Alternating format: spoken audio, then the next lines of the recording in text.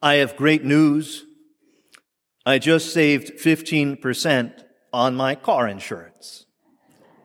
Some of you may remember that commercial from Geico. I didn't actually, it's not like I have my phone up here and just filled it out. But in fact, I don't know if you've ever made the mistake of checking the prices for car insurance. If you're not an adult yet, you haven't had to worry about this. But I've debated putting my parents' phone number in so they don't call me. I haven't done it yet, but I might. But there's that great commercial about, this is great news. My life has been changed. And I thought of that commercial when I was watching the TV show, The Chosen. It's a wonderful, so far 2-season series about Jesus and the apostles. And it gives kind of an interpretation of what might the disciples, the apostles, and Jesus have been like. Centered around stories from the Bible, but creating characters and personalities for each of them. It's a great show, and it's free. Free stuff is always good.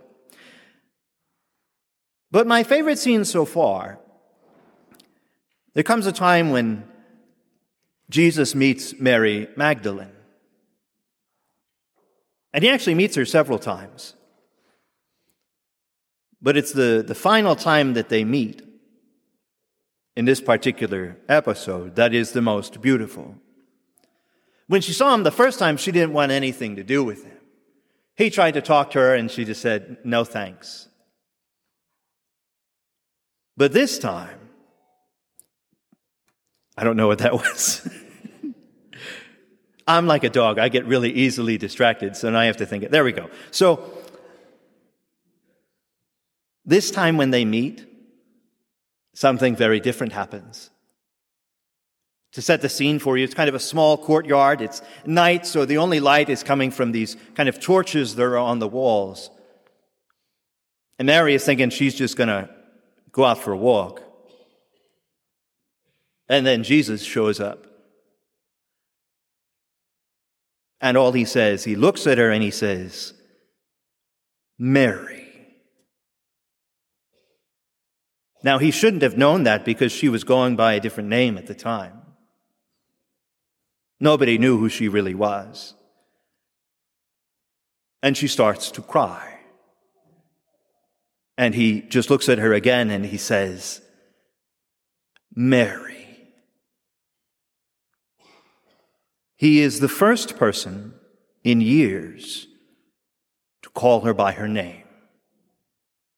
And then the most beautiful thing happens is that Jesus starts walking towards her and she walks towards him and he embraces her. And he holds her in his arms and he loves her with his heart. You see, for so long, Mary Magdalene had defined herself by her sins, so much so that she even changed her name. She defined herself by the mistakes that she had made, by the past that haunted her. That's who she thought she was. But then she meets Jesus. Jesus reminds her of who she really is. He reminds her that she is not her past. He reminds her that she is not her mistakes. She is not her sins. She is Mary, a beloved daughter of the Most High, invited to this beautiful adventure and journey with this mysterious Jesus. We have the same opportunity to be set free as Mary was.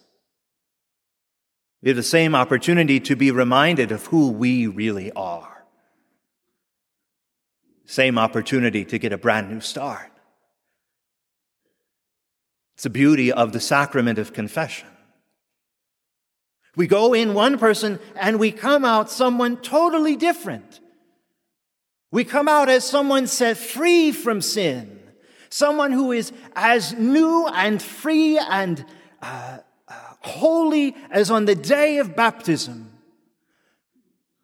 when the saving waters that John the Baptist prefigured And those saving waters were washed over us, and we were made new in God's image and likeness. Confession does that for us. We come before Jesus, we say, here are my sins. And what does Jesus say to us in confession? He doesn't say, well, that's too bad. He doesn't say, thanks for sharing, go have a great day. He says, you are forgiven. The most privileged experiences I have as a priest are in hearing confessions. I can never say it enough that sin is not exciting. It really isn't. When someone comes to me in confession, they're actually coming to meet Jesus. And it is in His holy name and by His authority, acting, the phrase is acting as the very person of Christ, that I listen to sins. And even more beautifully, I listen to grace. I can't express the unimaginable privilege it is to set someone free from sin. I cannot express in words what it's like to be able to say to someone, I absolve you. Not I forgive you. Sorry, I got a little excited there. Not I forgive you. I absolve you. I wash you clean in the grace of God. Be made new. So, my friends in Christ, God is inviting us, especially in this holy season of Advent, to be made new. We're doing all kinds of things to prepare our homes for Christmas. So we need to prepare our hearts as well.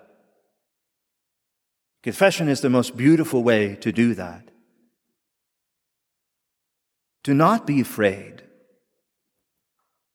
Allow Jesus to call your name. Let me rephrase that. Jesus is calling your name. Allow Him to embrace you in the sacrament of confession with His grace and His love, and to set you free. You deserve it. You really do. So if you're wondering, when can I go? Not right now. But you can go Saturdays, 2:30 to 3:30. You can call our office and say, I'd like to make an appointment with a priest. Then we have our parish penance service this upcoming Thursday at 7 o'clock.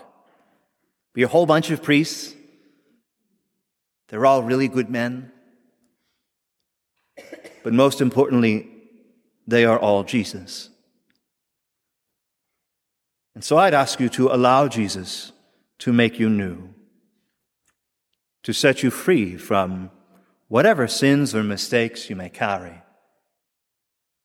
so that you may hasten towards the joys of Christmas with a free and clean heart.